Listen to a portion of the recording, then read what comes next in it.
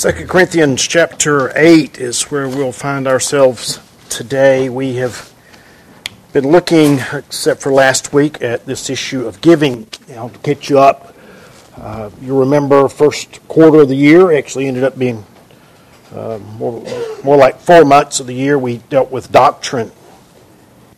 And then the second quarter of the year is to deal with practical Christian living. You're going to find you'll like doctrine better.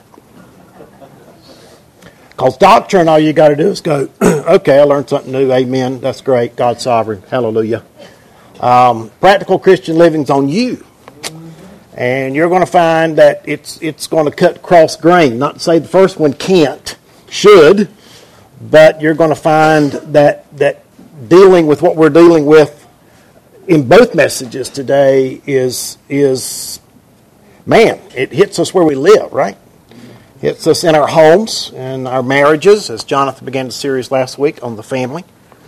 And we've been looking at money. And so not only am I going to touch we're touching your family, we're touching your wallet. We're touching your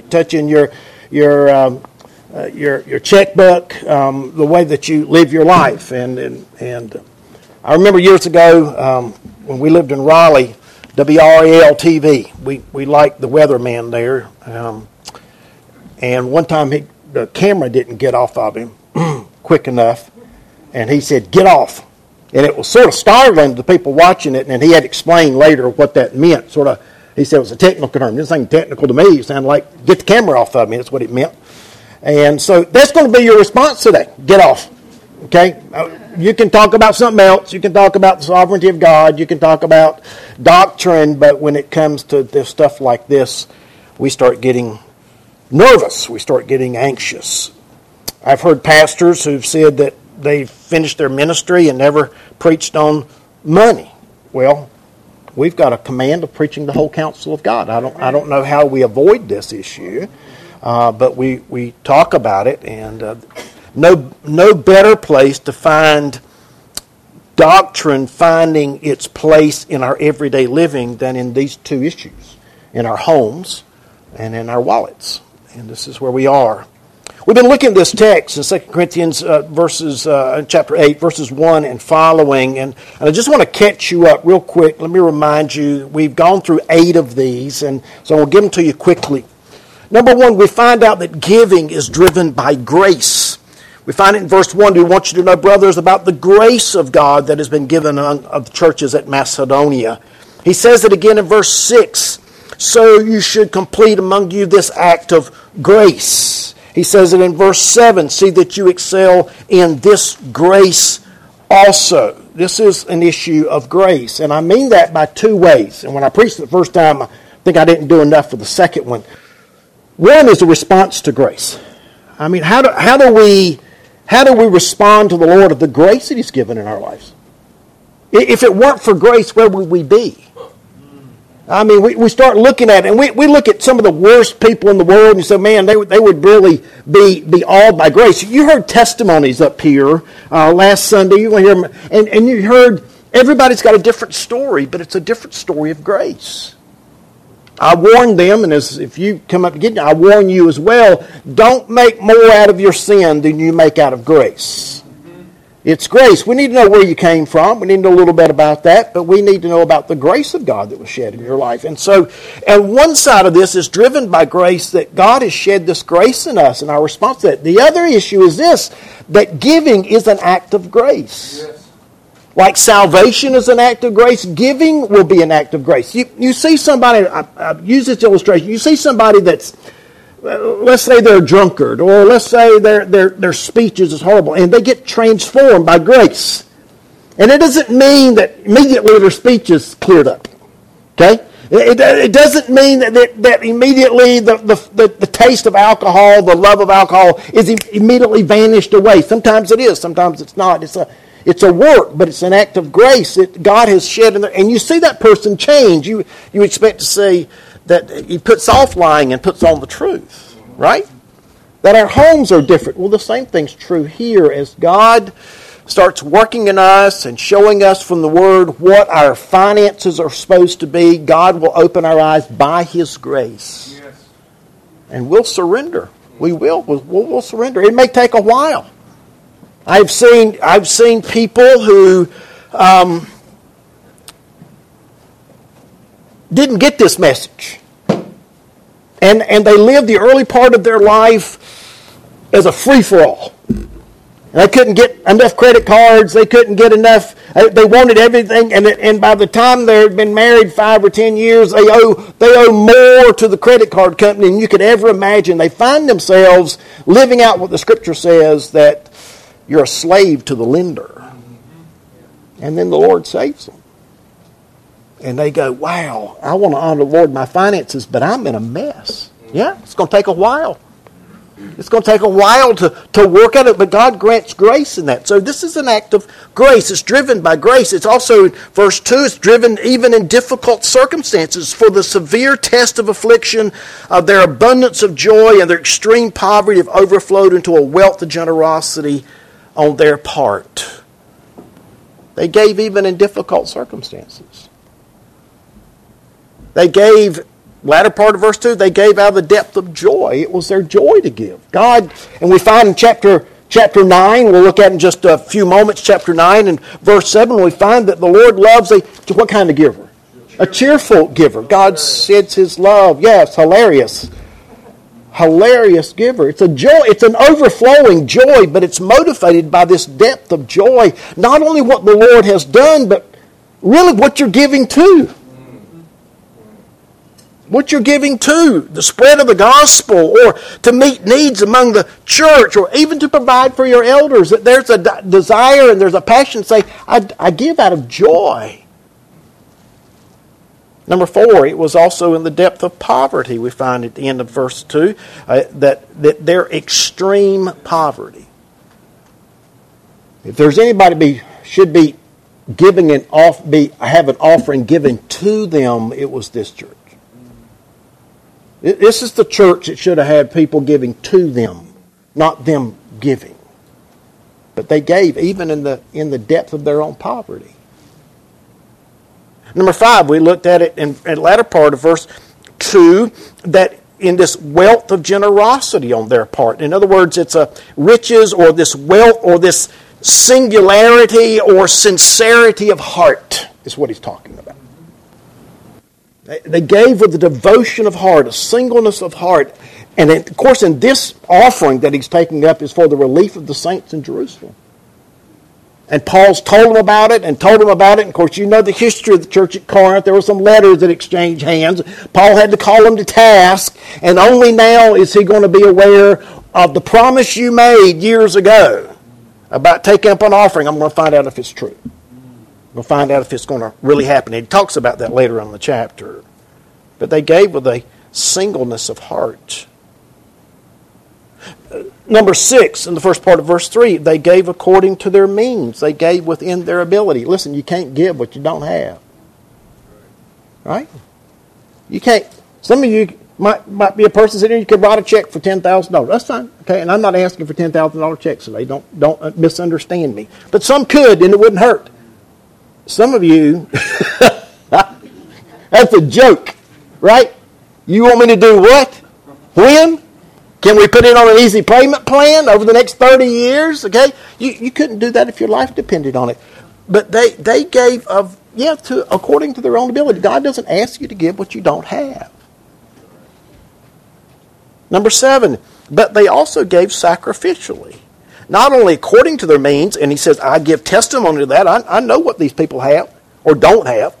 But beyond their means of their own accord, they even gave sacrificially. I don't know what that means for you. We're going to talk about percentage here in just a moment, as we did a few weeks ago. But sacrificial for one person is not sacrificial for another. This is the reason we need to get away from the percentage issue. You say, well, if you make $30,000 a year, 10% of that's 10%. That's what that is. That's a hunk. But you make $9 billion a year. What's $900 million to you? Nothing. It's nothing to you. This is an issue of am I giving not only according to my needs? I can't give what I don't have, but am I giving sacrificially to? Whatever that means. And number 8, in the latter part of verse 3, they, of their own accord, this is giving, number 8 is to be voluntary, of their own accord. One who chooses his own course of action is the phrase. Look at verse 17 in the same chapter. He not only accepted our appeal, but being himself very earnest, is going to you of his own accord. Not talking about money in this issue, but talking about his own desire, his own will. He's not driven there in that text even by obligation. Paul didn't set up an appointment he's got to keep. He was going of his own accord. He was going of his own free will. You that know me know that I struggle with that one. Okay. But that's the only place it's used in Scripture, and it's the only way it's used in Scripture is talking about an offering that's given without obligation and without constraint. Okay.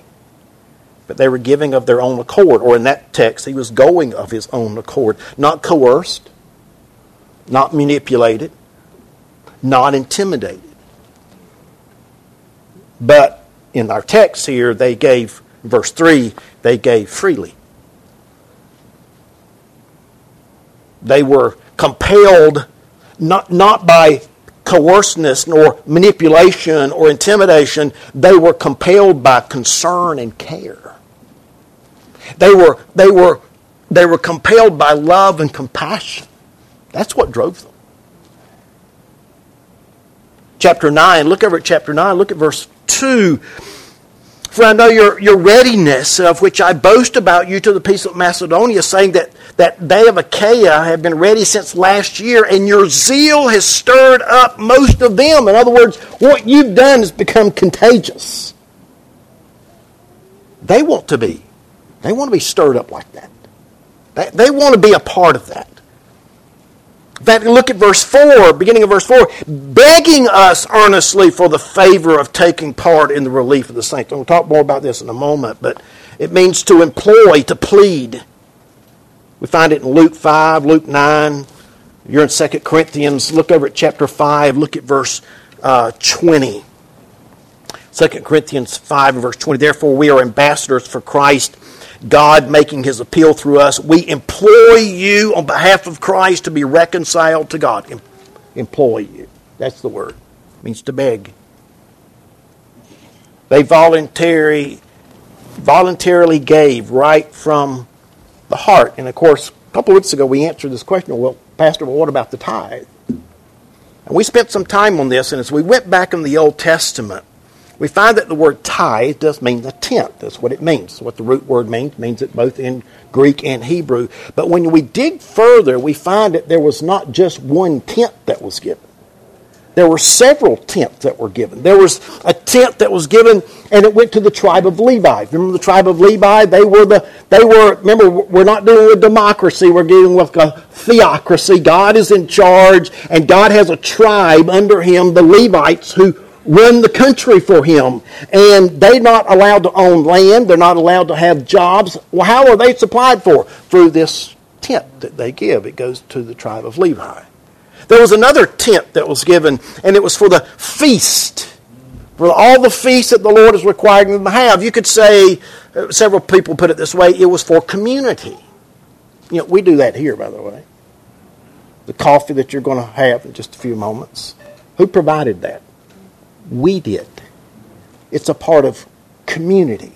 The plates. Now, sometimes we have plates and coffee donated, but most of the time we're buying those. That's part of community. The light bill, who do you think pays that?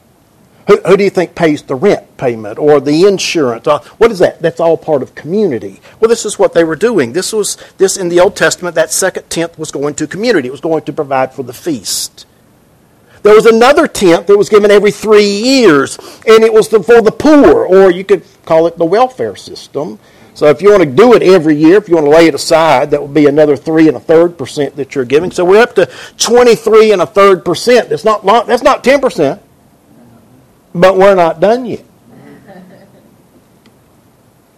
There was the first fruits offering of everything that you gave. The first of it was to give to the Lord. You're to trust him. You're to trust Him that you're going to have rains that's going to bring in the second crop, and you're going to trust Him that He's going to keep thieves out. So there was another one. There was the gleaning. I call it the gleaning rule. If you had a piece of land and you laid it off square, you could not harvest the corners. Remember Ruth? Yes. Okay. She was a gleaning in the corners. They had to leave the corners of the field for the poor. Also, along with that line, if you did grapes and you dropped a cluster of grapes, you were required not to pick it up. Why? Because it was for the poor. God's providing for the poor. This is the gleaning rule. There was also a shekel tax, temple tax that was also, and not to mention every 7 years the land was to lie dormant. You had no income. Now, I looked up several people, including not just theologians, MacArthur, Piper, other people like that, but also looked up some finance people, and they if you want to total this up, it's somewhere between 27 and 30%. So hey, we want to go the tithe direction? Let's do it. We can do that. Okay? Are we commanded to in the New Testament? No. The other tithes that were given, Abram gave one of the spoils that he gave. Who did he give it to? Melchizedek. And it was not of everything that he had, it was just the spoils. It was just the best of the best given to Melchizedek. There was a tithe given by Jacob, but you don't want to use Jacob as an example of anything. That was a bribe. Lord, if you'll do this, I'll give you that. And I'm afraid if the truth's known, sometimes that's how we bargain with the Lord if we're not careful. Lord, if you'll bless this, I'll give you an extra 10%. I tell you what, how about you give him 90%, you keep 10%, see how this goes. That's not the way we do it, right? So be careful. I'm not saying that's always true, but you got to check your heart. I can't judge that.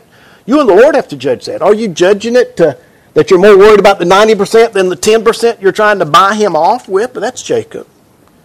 We had some others. There was also voluntary giving, free will giving, if you would. No restriction, no requirement. When they took it for the sanctuary in Exodus 25, it says those whose hearts moved him to give, they could give. And of course, you remember, what was the problem? They took up so much stuff, they couldn't use it all. That's right. All right? 1 Chronicles 29, there was the temple money or stuff that was given that David was trying to lay aside for Solomon to build the temple. But that was also a free will offering. So we have, driven by grace, difficult circumstances, depth of joy, in poverty, in singleness of heart, within our ability and beyond our ability, and completely voluntary. Number 9. Also looking in verse 4, I touched this a little bit, begging us earnestly for the favor of taking part in the relief of the saints. Giving that is begging to participate, to employ, to plead. The word favor there is the word we find for grace. They're literally begging for the blessing of helping to meet the needs of believers they had never met. Do you hear me? They were literally begging for the blessing of helping to meet the needs of believers they had never met. They did so not out of a sense of obligation, I have to, but out of generosity of their own transformed heart.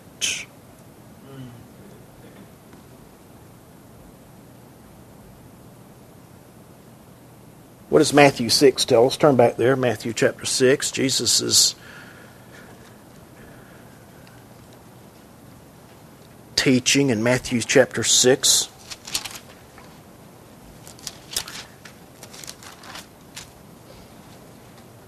Beginning in verse 9, do not lay up yourselves treasures on earth, where moth and rust destroy and thieves break in and steal. But lay for you up treasures in heaven, where neither moth nor rust destroy, or thieves do not break in and steal. For where your treasure is, there will your heart be also. You need to underline that. That's underlined in your Bible. And you need to ask yourself that question. I can't answer that for you. You have to answer it. Verse 22, the eye is the lamp of the body, so if your eye is healthy, your whole body will be full of light. But if your eye is bad, your whole body will be full of darkness. If then the light is in you is darkness, how great is the darkness? What is he talking about? Verse 24, no one can serve two masters. For either you'll hate the one and love the other, or you'll be devoted to the one and despise the other. You cannot serve God and money. To serve, to be slave, to be devoted to.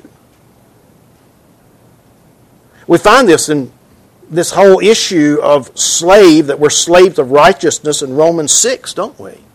That we are no longer slaves of sin, but now slaves of righteousness. We now belong to the Lord. But we no longer serve two masters. Because we're either slave to one and devoted to the other, or we hate or detest or love less or esteem less the others. The love there, agapao, to sacrifice for, to be controlled by, to give myself for. For he's devoted to one, hold to, cling to, committed to, or despise, to scorn, or disregard. You will love, cling to, and serve, and be a slave of God, or you'll be a slave to riches. You cannot love and serve, cannot be a slave to both at the same time. You can't love God, be a slave to God, and a slave to money at the same time. Can't be possible. So that's the question, isn't it? Who or what do you love? See, I told you, you're talking about doctrine, this is. Who or what do you love? Who or what do you serve? And by the way, this is an either or, not a both and. Right? This is an either or, not a both and. There are no third options. You either love one and hate the other, or you're going to hate this one, love this one, or you're going to hate the other. That's the options. You can't do both at the same time. So, they begged them for the opportunity to give. Because they didn't love the world. Of course, you could argue that they didn't have much of the world to love. Right? Wow. Number 10.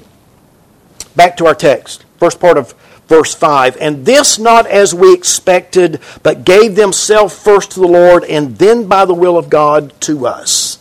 Number 10. Giving here is an act or priority of worship. They gave themselves first to the Lord. First. First in priority. First priority, to give themselves wholeheartedly to the Lord, to give to their church and those who followed after. That was the priority of their life. They gave like that. Turn to Romans chapter 12. You know this text. I beseech you therefore, brethren, by the mercies of God, that you present your bodies a what? A living sacrifice, holy and acceptable unto God, which is your what? Reasonable or expedient service. Spiritual worship, the way it is in the ESV. This is worship. Giving of ourselves to present our bodies a living sacrifice. That is our spiritual worship. Be not conformed to this world, but be transformed by the renewing of mind, that you may test and discern what is the will of God, what is the good and acceptable and perfect will of God. This is an act of worship. Listen, when we give, it's a part of our worship. It's a part of visibly putting the Lord first. Yes. It's a visible part of placing the Lord above all else. It's making Him the priority. Turn over to 1 Peter chapter 2 with me just a moment. 1 Peter chapter 2.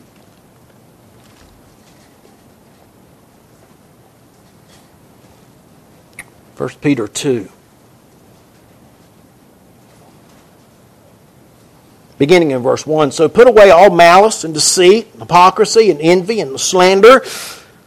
Like newborn infants, long for the pure spiritual milk that you may grow up into salvation, if indeed you have tasted that the Lord is good.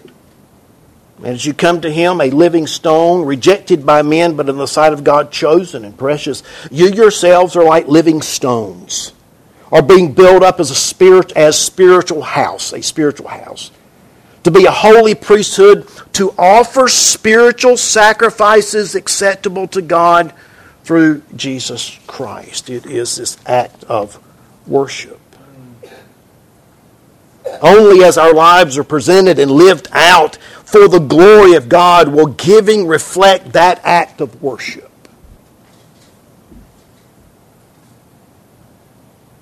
No more than you give to make yourself holy, you don't give to make yourself worship.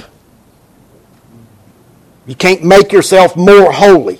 In other words, you're before the Lord in your judicial standing, right? Okay? We're not giving to make ourselves more holy. He has declared us holy through Christ, of the work of Christ. Amen. Okay? I'm not talking about separated from sin. I'm talking about in relationship to our holiness. But we don't give to make ourselves more worshipful. You first worship and you give out of that worship, or the overflow of that worship. You're worshiping and you give out of the overflow of that worship to the Lord. There's not a question about, am I giving? The question is, are you worshiping? Are you worshiping the Lord in this area of giving? Only when it is from a devoted life given to Christ wholly does financial giving become an acceptable act of worship, one writer said. Let's be honest. Giving is an issue, not how much we have, but an issue of worship. But what are we worshiping? What is the priority of our life? What has first place in us? This is the work that we must do. Back to our text. Number 11, giving not only an act of worship, but giving is an issue of leadership or submission to leadership. Second part of verse 5, they gave themselves first to the Lord and then by the will of God to us. Look at verse 6. Accordingly, we urge Titus that as he had started, so should he complete among you this very act of grace. Look over at verse 10. And in this matter I gave my judgment. This benefits you, who a year ago started not only to do this work, but also desired to do it. So now finish doing it as well, so that your readiness in desiring it may be matched by your completing it out of what you have. For if the readiness is there, it's acceptable according to what a person has, not according to what a person has not. In other words, Paul came to the church. He started talking about those that were suffering in Jerusalem. And they started, can we participate in that? And I'm sure Paul's going, well, maybe we should be taking up offerings for you. No, we want to be a part of this. And so Paul admonished them to give. Paul led them in that. Titus came back and shored them up. Listen, you promised that you're going to give. Let's make sure that we keep our promises. Let's do what we said we would do so that when Paul comes, we're not going to be embarrassed by not giving. So what I'm saying is they gave in submission to their leadership.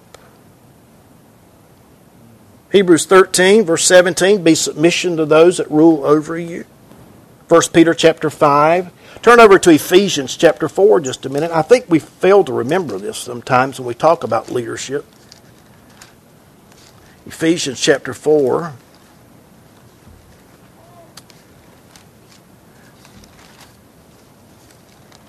Think with me just a moment. Do you think it was a blessing from the Lord that Paul ended up at Corinth preaching? Was that by accident, or was that God's doing? It's God's doing. Okay. Was it God's doing? He ended up in Rome? Yes. Okay. All right. Of course, he didn't end up in Colossae, but it was God's doing that Epaphras came to find him in Ephesus and goes back and starts the church. And so all that's ordained of the Lord. So you could say Paul's a blessing to the church. Paul was a gift of God to the church. He was a blessing. Did you know that your elders are that kind of blessing? Yes. Look at Ephesians chapter 4. Look at verse 11. For he, Christ, gave the apostles and the prophets and the evangelists and the shepherds and the teachers to equip the saints for the work of the ministry, for the building up of the body of Christ, until we all attain the unity of faith and the knowledge of the Son of God, to mature manhood, to the measure of the statute of the fullness of Christ, so that we no longer be children tossed to and fro by waves and carried about by every wind of doctrine, by human cunningness or craftiness and deceitful schemes. Verse 11, he gave apostles, prophets, evangelists, pastor teachers, shepherds teachers. He gave them.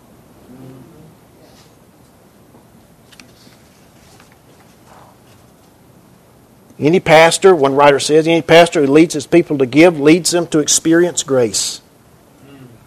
It is God's grace that moves them to give. It is God's grace in the giving. It is God who graciously resupplies. You simply expose yourself to grace upon grace upon grace. And when you teach people to give, you're not impoverishing them. You are enriching them with grace upon grace. And so he says, we sent Titus to complete in you that gracious work as well, just like it was being completed among the Macedonians. And they responded. Macedonians followed their leaders. That's the kind of example that we are to follow. So giving is also an issue of leadership. Number 12, just a few more. Giving is like all the other virtues or values that we have. Look at verse 7 of our text. But you excel in everything, in faith, in speech, knowledge, and all earnestness, and all love for you. See that you excel in this act of grace also. Giving is not contrary to what is in the heart, for that would be hypocrisy. But to complement, you excel in everything, abound in this as well. You abound to overflow. You're secure in it. You're satisfied. You're satisfying faith. You have a strong trust and reliance in the Lord. But notice how he describes here not only in faith, but in speech, statement, doctrine. You have the right doctrine. We read that today out of our doctrinal statement. We've got the right doctrine. We read doctrine, and he's praising them for the right doctrine, the right speech they have. They have the right knowledge, the ability to apply doctrine to the issues of life. Wisdom, if you would. In 2 Corinthians chapter 2, don't turn here, but verse 14, but thanks be to God who in Christ always leads us in triumph procession and through us spreads the fragrance of the knowledge of Him in everything. It says the same thing and similar to that in chapter 4, verse 6. Let the light shine in darkness as shown in our hearts to give us the light of the knowledge of the glory of God in the face of Jesus Christ. So Paul's saying, listen, you're excelling in doctrine. You're excelling in knowledge and wisdom. You're even excelling in, look at verse 7, in all earnestness, in energy. You've got a spiritual passion for ministry and to help people. This is. I'm admonishing you. I'm encouraged by what I see. Notice chapter 7, 2 Corinthians 7. Look at verse 11. For see what earnestness this godless grief has produced in you, but also with eagerness to clear yourselves, what indignation, what fear, what longing, what zeal, what punishment. And every point you proved yourself innocent of this matter. And although I wrote to you, it is not for the sake of the one who did the wrong, but for the sake of the one who suffered the wrong, but in order that your earnestness for us might be revealed to you in the sight of God. All I'm pointing out to is the words energy. This was an energy. This was a spiritual passion that they had. Well, you're excelling in that. Man, I brag about you all the time, he said. I brag about the way that you give. I brag about not only your knowledge, but your wisdom and your zeal, your earnestness. But I also brag about one other thing. I brag about your love in our love for you. Agapao, self-sacrificing love. You excel in saving, securing, satisfying faith, sanctifying faith. You excel in doctrine. You know what you believe. You excel in knowledge. You have wisdom. You know how to apply truth. You excel in your zeal for spiritual things, your passion for them. You excel in your love for us. And then he says, see that you excel in this grace also. What grace? This grace of giving. Yes. You ever pray for one another? Should. Pray that they would know more doctrine, that they would know better how to rightly divide the word of truth. You need to pray that for everybody, especially our young people. Lord, pray that they know what they believe and why they believe it. Lord, I pray for wisdom for each other. We should pray for wisdom, Lord, that they would know how to apply truth in their life. And listen, when we come on Wednesday night and we share things, a lot of things is sickness or those type of things, but some of the stuff that we're praying for is wisdom for people. Yes. That they would know how to choose or how to pick what's best, how to live out doctrine in their life, how to do that. I pray for your energy. I pray for your passion. I hope when Bob comes back, tells you about Zimbabwe, that it creates in you a passion to say, man, I want to see these people train. I get excited when I see new churches started. I get excited when I see 4 people gathered in a pond so they can protect the one that's getting baptized. I'm glad they're doing it, but that's not me. But I showed it to one preacher the other day, and he said, people willing to stand in a pond or edge of a river and guard them from hippos and alligators and crocodiles so they could be baptized. Would you do that? But you see the zeal. I'm saying that's contagious, isn't it? It's contagious. Contagious that we'd love one another more and better. But do you ever pray that they would excel in this grace also? Lord, teach us how to give more. Help us to make you the priority, and not only in our life and in our knowledge and our wisdom and our love for one another, but Lord, make it a passion for us in our giving, that we know how to give. 2 more. Giving is an act of the proof of love. Look at verse 8. I say this not as a command, but to prove by the earnestness of others that your love also is genuine. This is not a command, but to prove, to put to test, to examine, to approve by testing that your love is genuine.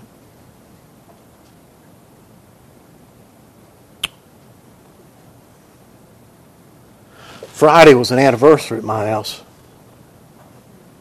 Not a normal anniversary. You know that are on Facebook with me know what I'm talking about. 40 years ago Friday, I told my wife, now, my girlfriend then, that I loved her for the first time. You say, you actually kept track of that. Yeah, I did. I'm sorry, guys. Okay, some of you struggle with the anniversary of when you got engaged. I'm sorry. Can I let you in on a secret? If you'll pick about the same date, you don't have to remember but the month. Okay? Okay. Some have said, we've all heard the joke, well, I told you 40 years ago I loved you, and if I change my mind, I'll let you know. Okay, one of those things. Right?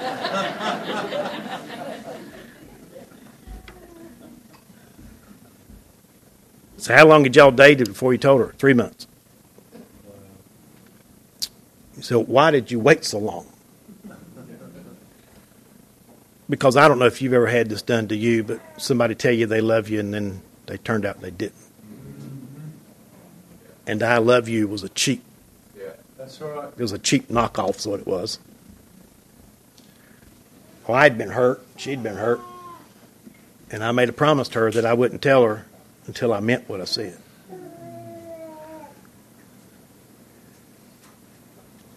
This giving is that kind of proof. That's right. It proves the genuineness. It proves the earnestness. Through your zeal for the earnestness for others in their genuineness. It's true, authentic, totally legitimate. It's traceable.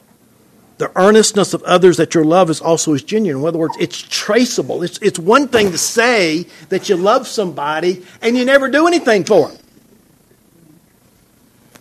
It's another thing to say, I love you, and you demonstrate that by action. Whether that be flowers or an act of service or words of encouragement.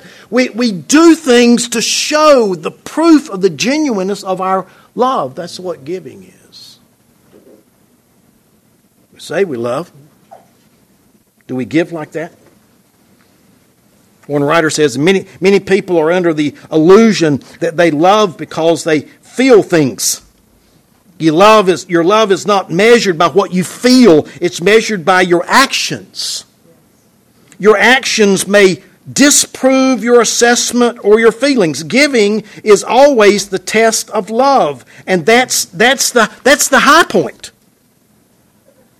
The Macedonians here are our model. They showed us that giving is to be initiated by grace, that it's a supernatural kind of giving.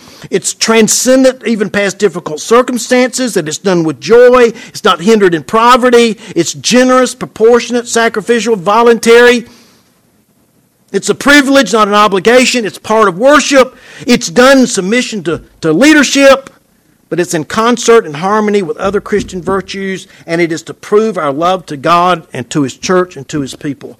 And that's the Macedonians' giving. They gave that way. They gave to demonstrate, to prove their love. Yes. Lastly, turn over to chapter 9. We're going to finish this today. Chapter 9, look at verses 6 and verse 7. The point is, whoever sows sparingly shall also reap sparingly, and whoever sows bountifully will reap bountifully. You can't outgive God. That's right. You can't do it. Verse 7, each one must give as he decides in his heart. It's up to you. It's between you and the Lord. I have no clue. None of the elders have any clue what anybody gives. That's the way it always has been and will always will be. That is between you and the Lord. You have to decide. But you're to give it not reluctantly or under compulsion, for God loves a cheerful giver. And I'll be honest with you, I've been reading that incorrectly.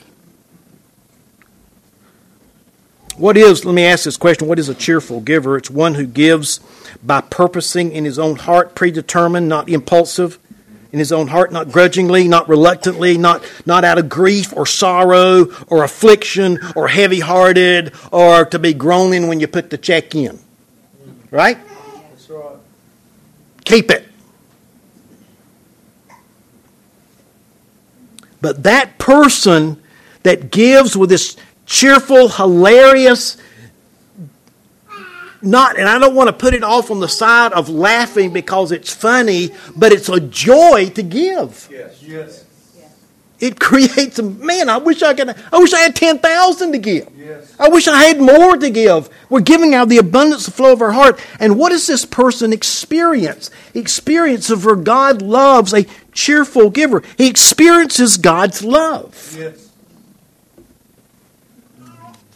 The verb love, it takes action, it takes pleasure, and God takes pleasure in the person who gives like that.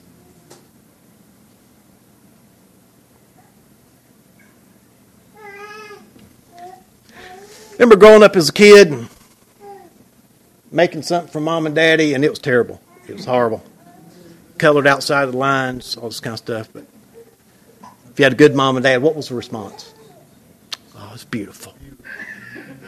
Put it up on we got them up on our refrigerator now, grandkids. And it's hideous looking, but it's my grandkid from the standpoint of art. It's terrible. but from the standpoint of they're just demonstrating their love for Papa. Yeah. It's beautiful. It ain't much. How do you think the Lord responds? It's not much. But it's my child. He's giving all he's got. He's giving it out of joy. It's a heart that's thrilled with giving. John Piper says this is an utterly wonderful truth about God. You may feel it if you can imagine what the universe would be like if God were not like this. What if God were like a father who was basically irritated by happy children? What if our Christmas morning little child has wrapped some clay hands in a praying position that they made in pottery class at school with a poem to his mom that says, I made these hands the size of mine and make a promise too. Would you please take them as a sign that I will pray for you? And what if this father, if he's excited, this kid's excited about giving this gift to his mother, that he can hardly sit still, and he says, open this one next, Mommy. Open this one next. And the father snaps, just shut up and sit down. Be still. She'll get to it. Or worse, what if his joylessness was so great that he said, what are you so excited about? They're just some crummy praying hands.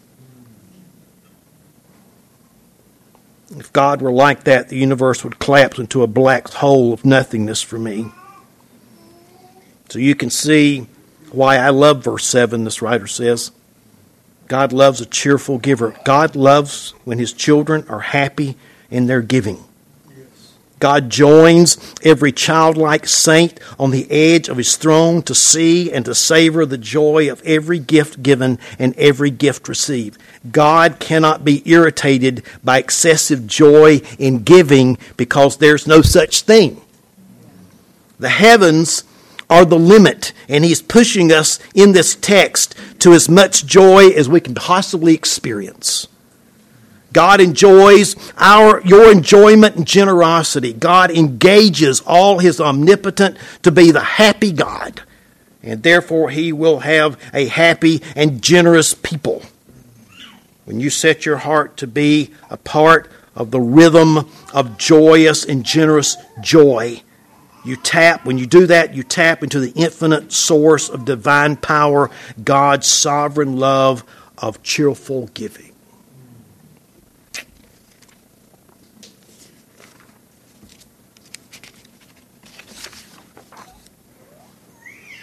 So giving is driven by grace.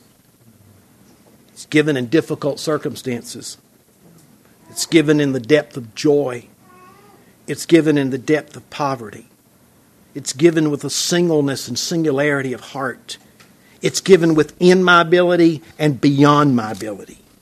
It's given voluntarily and not mandatory. I'm not under pressure. I'm begging an act of participation. I'm begging to take part of it. It's a priority or an act of worship. It's in submission to my leaders. It's part of the value of the virtues that I long to build up in my life. It's a proof of my sincere love, and it's from a cheerful heart in life. I end where I ended a couple of weeks ago. We pray for a burden for the lost. Pray that God would give us a passion for sinners. Pray that God would send forth laborers into the harvest. But do we pray, God, help me to make giving a priority in my life? Lord, give me a passion to give. Give me a burden to give. Help me to lay up treasures in heaven, not on earth. Help me to love the world less and your kingdom more. Help me to give you the first, the best, the right off the top, to know what it is to live by faith and not by sight. See, I'm afraid, truth be known, we might rather know some percentage to give so that we don't have to judge our love for the Lord and for His work. Let's pray. Father, we've been stripped this morning before this text.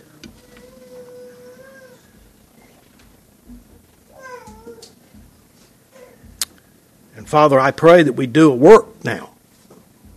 That your Holy Spirit would bring conviction. That as much as we want to grow in knowledge and doctrine and wisdom, the application of that, even in our zeal, Lord, I pray that we'd grow in this grace also. We know what it means to give. Give the best. Give right off the top. And Lord, it's not a matter of the amount. You know, some of us don't have it. We're in the abundance of poverty, some would say. It's not about the amount. It's about the heart. And to know our Heavenly Father, when He sees us with that kind of earnestness and desire, irregardless of the gift, you take pleasure in it.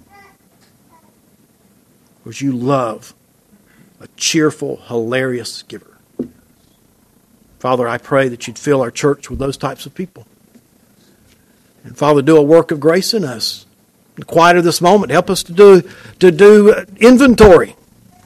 How are we living? How are we giving? Father, thank you for the truth of your word.